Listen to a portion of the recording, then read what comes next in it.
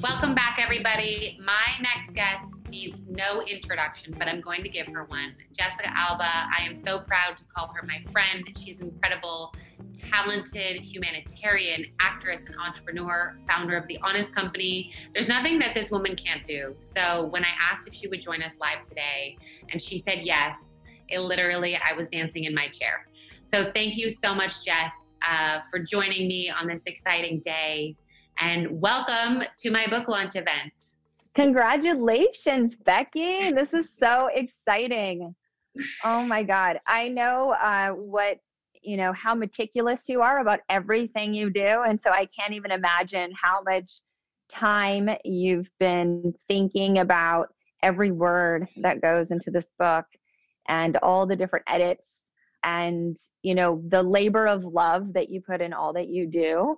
Is in this book. And I'm so happy for you and so proud of you. You've accomplished so much in your life and you continue to raise the bar for everyone and also bring so many people along. I think what's so amazing is your journey as an entrepreneur and as a woman doesn't feel like yours alone. And you've always brought others along with you and let other people participate in your journey of success and learning and being curious and doing better and being better. So I just want to thank you for your friendship and for paving the way. But it's people like you that take these women and lift them up and then you launch them. So I wouldn't be here without you and your support.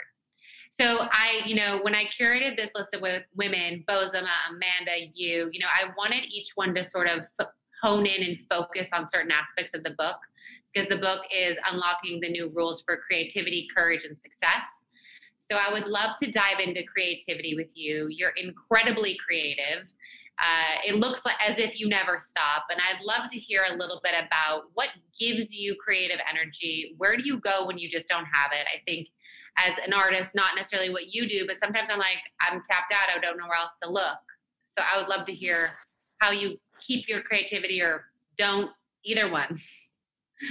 Yeah, I would say it's funny when I'm forced to do sort of one thing only, I tap out. Like I dry up. It's hard for me to be inspired just in anything in life that I have to, if I'm just like linear in anything and going through the motions, that's not for me. It's interesting because I think it's just the way that I process information. I also think it's the way that I think and I see the world. And I don't know if it's something you're born with or if it's something that can be taught. But for example, and I think this is just indicative of maybe partially who I am, but then also instead of trying to, I guess, sort of change who I am fundamentally from who I was as a child, and sort of like putting a lid on it. If anything, I think I've leaned further and further into it the older I've gotten, and the more I stay connected with my child's self and intuition and creativity, I think the better I am. So just to give a little context to what I'm talking about is I was a sick kid and I grew up in the military. My dad was in the Air Force and he worked in personnel. So he had kind of like a desk job. It wasn't like a sexy pilot, in the Air Force. It was really like I think he worked in the IT department, which is ironic because good luck getting him to really like fix anything, especially anything electronic. But he was in the IT department and personnel in the Air Force. And he had 3 jobs. It was pretty like going through the motions kind of thing. And when I was a kid, I went to the local public school, whatever they had. And it was a, pretty segregated, town, Del Rio, Texas. It was like the white kids and the Mexican kids. And they always put me in with the Mexican kids, which was fine if I spoke Spanish because those classes were completely taught in Spanish. And I didn't speak Spanish. I don't speak Spanish. I wish I spoke Spanish, but, and the teachers just wouldn't listen to me. So that was like my first sort of like understanding that people are just going to do what they know. And they're going to try and fit you into this box without really caring or even being curious about the context of who you actually are. So I think that was like one of those like don't judge a book by its cover kind of thing, that lesson that I learned pretty early in life, because there's also there was a lot of just inherent supremacy, like white supremacy, that goes along with the privilege and the way that the white folks sort of like operated and spoke to people in the same spaces that the Mexican uh, people, whether they were born in America or not, they just like were treated totally different. So that was like early on one of my first experiences. And then I would say the other one is, I would miss a lot of school because I was in the hospital actually a lot. I had surgeries.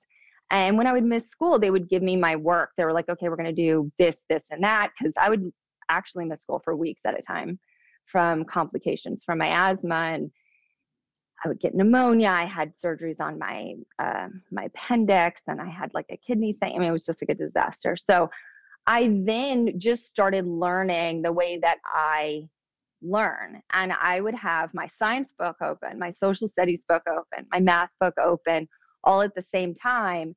And I just jumped from one to the other. And I ended up finishing the entire year in like the first quarter, basically, of school.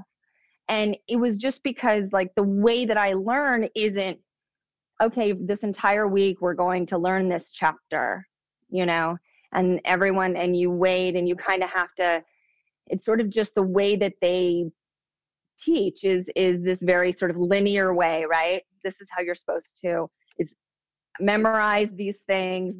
Those are the only things that, it doesn't matter if it sinks in or you understand. There's no like, you can't answer these questions any other way than the way they want you to answer them. And so I would even write down the answer I knew they wanted me to answer, and then the answer I wanted to answer. And I would give them two answers, and I would usually get like an A minus instead of an A plus, because they said that I put in this extra work and I was like trying to prove, I guess, sort of the system wrong or whatever. And I was like, yeah, I was 8, and I was like irritated. And I just didn't sign up for the way that they wanted to teach me in like public school in South Texas. But it's interesting because even from that early age, it was always very difficult for me to do something just sort of like slowly and maybe methodic. I'm methodical and I'm detail oriented, but I need to do it at the pace that I do it. And I need to do multiple things, almost not at the same time, but like I can jump from this to this to this to that. Just keeps my brain stimulated. And then Yeah. I need a break and I need to go outside and need to run around. And my favorite thing to do in Texas was to like get like piles and piles and piles of leaves. And there was a tree in my front yard, and I just felt like in my mind, like, I know I'm going to be able to fly. Like, I know that I'm going to be able, with my mind, get myself to fly or to levitate in some way. So I'm going to launch myself off this tree. And I'm putting these leaves here for landing every time. The leaves never worked. The hard landing, it was as if I just landed on rocks every time. It hurt so bad. But that was my pastime, was collecting tadpoles and jumping off of trees into piles of leaves that did not break my landing. So I don't know what it is about being a child, but I too was convinced I could fly. And if I took 2 umbrellas and I jumped off my house, that they would somehow carry me. That definitely did not happen. I definitely tried that one as well and had a hard landing. But So it's clear that with your struggles as a kid, being sick, the challenges you faced with racism, working hard, you'd think that here you are, you make it as an actress, you have an enviable career. And then you say, I want to be an entrepreneur too. Let me add to this. And I know you shared with me, people didn't take you seriously when you launched Honest, or they thought you were just going to slap your name on something and take an endorsement deal. And you had to convince so many people that not only did you know what you were talking about, but here you were leaning into conversations about health and children and the environment. And people were just like, not going to happen. And then you had I call it your pretty woman moment, when you go public. If anyone in the audience is too young for Pretty Woman, it's this amazing scene where she was, thrown out of a store essentially, and she comes back later saying to the store owners, like, big mistake, big, because she really did deserve to purchase all those things. So what gave you that drive? Like, where did that come from? Do you think you were born with it? Is it because of, how you struggled when you were younger, or the environment you grew in? Because so many people have invitations to fail every day, or have naysayers or doubters, and some of them just go, it ain't worth it, I'm out. But you didn't do that. Yeah, I think it's a couple things. I guess the system was never sort of set up for me, right, to be successful at all.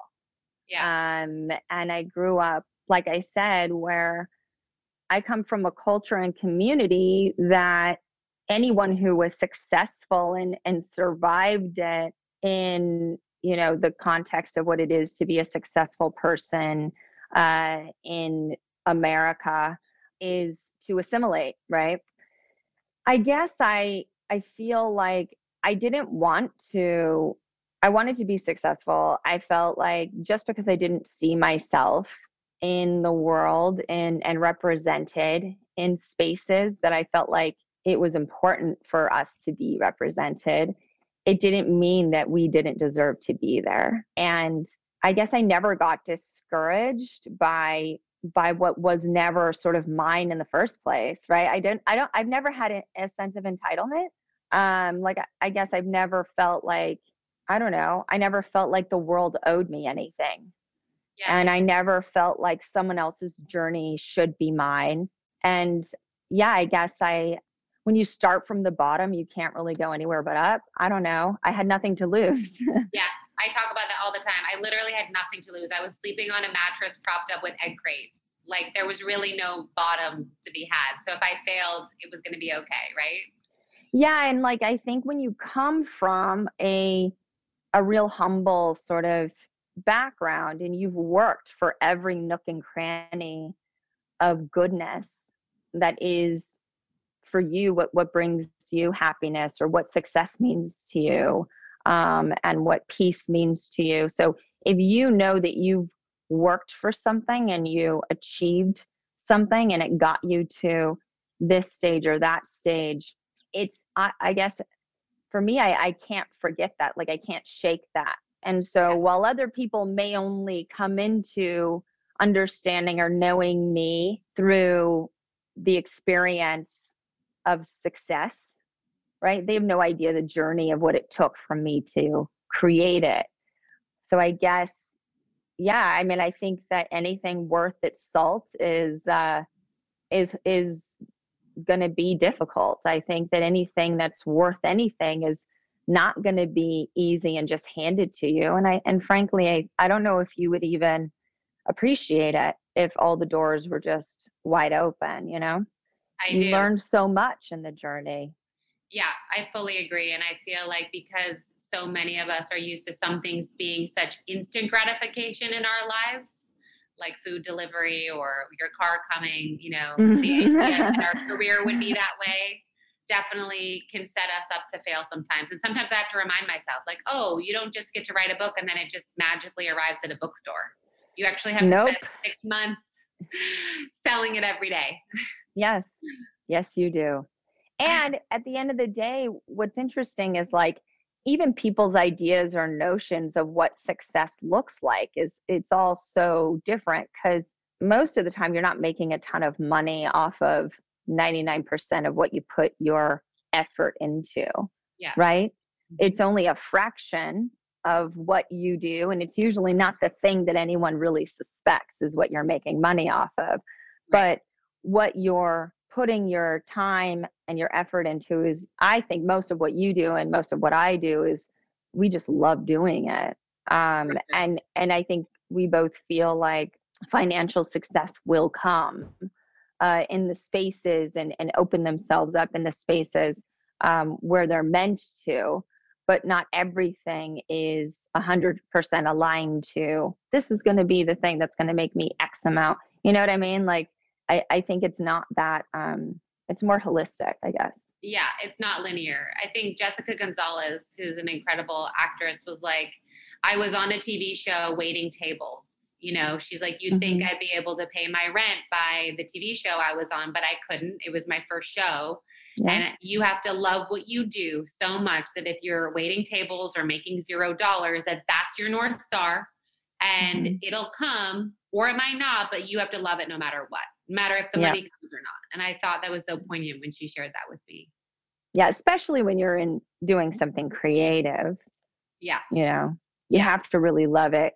I think the work really is everything else. Like what feels like work is the, you know, marketing it. Selling a couple thousand books, no big deal. Yeah, exactly.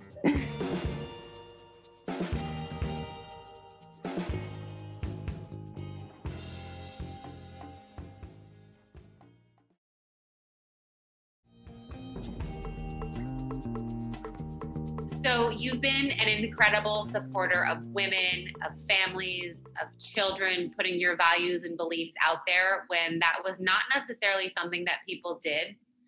Were you ever scared when you were in the early formations of your company or when you said, we're going to stand by non toxic products, shocker for kids, or non toxic beauty or cleaning products? Like, and people were just like, you know, you're up against the big corporations who have lots of extra money and time and lawyers. And so, were you ever scared Yeah. when you did this? And what made you take that stand, anyways? You know, I to me it's just common sense, right? And for me it wasn't necessarily like I don't know. I guess there's a bit of naivety that goes into the early stages of anything. You don't know Yeah. what you don't know. And I didn't feel the weight of what was, I guess, sort of like the weight of the marketplace and the impact we were making and how it not wasn't just changing behaviors and opening new lanes, but forcing, I would say it's putting the consumer first and the consumers even understanding that they can be proactive and they can put themselves first. I think that was like a mind shift Yeah. that really wasn't put out there prior to. Because before it was just sort of like what's ever on the shelf is what I have available to me to shop or to bring into my house or to curate. And if I'm not satisfied with that, then I can go and figure out how to make my own things, potions, formulas. But who has time for that? Like four people. And, you know, so it's sort of like, I think by me coming out in front of this, it was the first time where I really like opened up this notion that you can put your health and wellness first and that you can make better choices. And you shouldn't ever have to compromise between what works, what's going to be effective, what's actually going to do the thing that you need it to do, and then it affecting your health. You Yeah. shouldn't have to choose.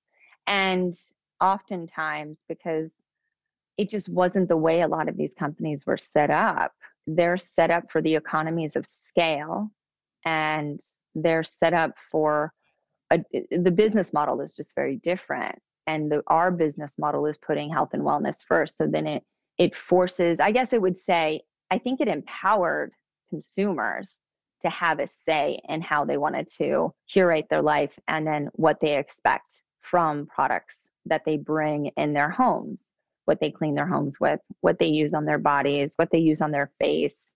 And now more and more I would say there's education and it's easy to get because of the internet. It's easy to access information. And there's a lot of like bad information out there, but there's enough good information to let you know that there are links to what you surround yourself with, what's in your home, what you're putting on yourself, and how it affects your health over time. Yeah, for sure. I think the thing that woke me up to all that was obviously having a kid and being like, wait, we're going to put what on this baby? Excuse me? Yeah. And really taking a look. And then you start peeling under the covers and you're like, oh man, everything I've been putting on my body is also really terrible. So, you know, Yeah, and then you do like a little bit that when they tell you like when you are pregnant, I would say that was the first time for me. I was like, I always had allergies and asthma and things, and I think I just again, common sense. I just eliminated things that made me sneeze. So Right. I just like, it made me sneeze. I'd try something else until I tried the thing that didn't make me sneeze.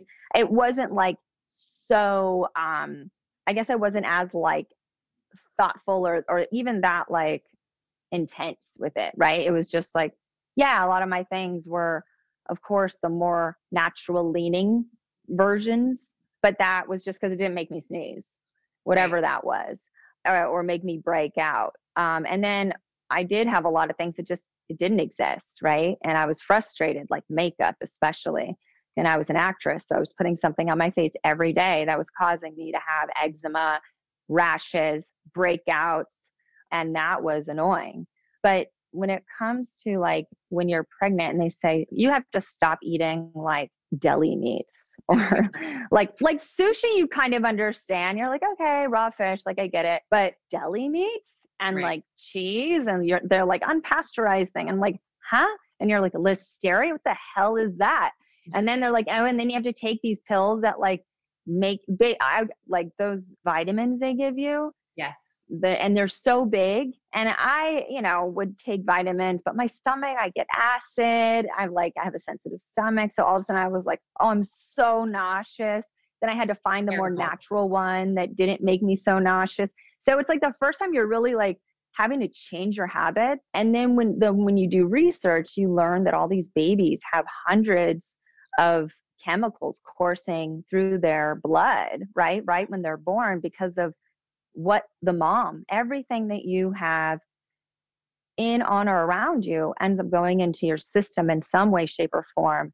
And these little vulnerable systems are now having tons of chemicals coursing through their blood and as their bodies are developing. And what is the long term effect of that? So it does actually start with you and your health and wellness, what you're surrounding yourself with. And if you are, you know, having a kid, all of your choices really matter. Yeah. Or even if you want to have a kid one day, your choices actually matter now, because if you Yeah. go under the hood of anyone tuning in of your sink or whatever and finding all these toxic things, your body is absorbing them and it's getting in there anyways. Um, Yeah, exactly. I would love to touch on failure. I think in the book I talk about reframing how one views failure. So I say Mm. sometimes you win, sometimes you learn. And every time I failed, I have learned a lot. And I've had some epic failures, which I chronologize, which I don't know what the word is, which I talk about in the book. What what have you learned from some of your failures as a creative? Gosh, it's interesting because I don't know if I really look at them as failures, to be Right. honest. I reframed it. So I mean, it definitely feels like a failure for a second or two or a day or so. And then I'm like, what did I learn? How do I change? But some people, they fail and they're like, I'm terrible. I'll never make it. I'm never going to amount to anything. I'm a loser. And they go into this like shame hole, Yeah, I like mean, I think failure feels final. final. Yeah. Failure feels final. And I think if you have a day where you reacted to something a certain way and you responded a certain way, or you made choices, right, that had an effect that wasn't the outcome that you intended for it to be, then that's just a moment for you to understand that and try not to do that one again. Right. But like, as Right. long as you wake up every morning, or however you're waking up, some people work night shifts. So some people wake up in the afternoon. But, I would say that if you wake up every day, then you have an opportunity to keep it moving. So I guess I would say I I look at things that didn't pan out the way that I had intended for it to, or when I feel like blindsided, right? And I feel like I'm vulnerable or wounded or scrambling or unsteady, right? I would say it's more of like you're here and you're doing the thing, and then something sort of like boom, and you're like, whoa, okay, um, what is happening, and how what do I do? those are moments where you really get to learn a lot about yourself and what you're made of. Yeah. And I would say it's only through those moments can you really kind of like course correct Yeah. and probably make the biggest difference in your character and how you're going to operate in the world. Because when things are, you know, easy and just happening, I don't know if you're always so aware Yeah. of why things are flowing. I think a lot of times we only wake up when we get sort of knocked sideways. So sometimes it's just like a wake up call, right? And it could be a wake up call for you to appreciate your life and appreciate your journey and appreciate the successes because maybe you're not appreciating it enough. Or sometimes it's in your journey, it's just a lesson that you haven't quite learned yet in order for you to move on to your next stage of who you need to be. And so you'll continue to sort of repeat some of those really fun lessons. Obviously, I'm being sarcastic. And you're like, God damn it, are we back here again? I thought we got past this one. Okay, here we go. And I Yeah. think it's just a moment for you to like really reflect on like, what am I doing or what choices am I making that's putting me in this situation time and time again, right?